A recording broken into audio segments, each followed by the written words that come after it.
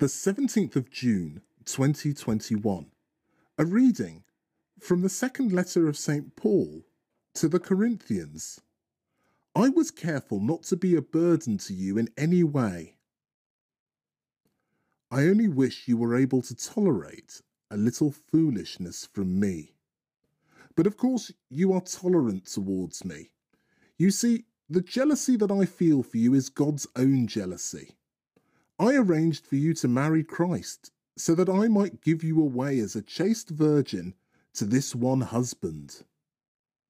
But the serpent, with his cunning, seduced Eve, and I am afraid that in the same way your ideas may get corrupted and turned away from simple devotion to Christ, because any newcomer has only to proclaim a new Jesus different from the one we preached, or you have only to receive a new spirit different from the one you have already received, or a new gospel different from the one you have already accepted, and you welcome it with open arms.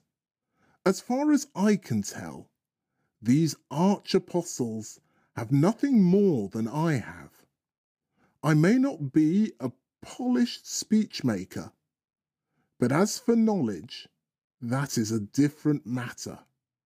Surely we have made this plain, speaking on every subject in front of all of you.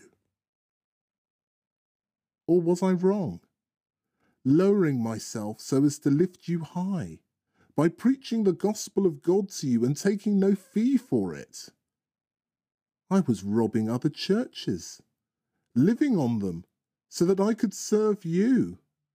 When I was with you and ran out of money, I was no burden to anyone.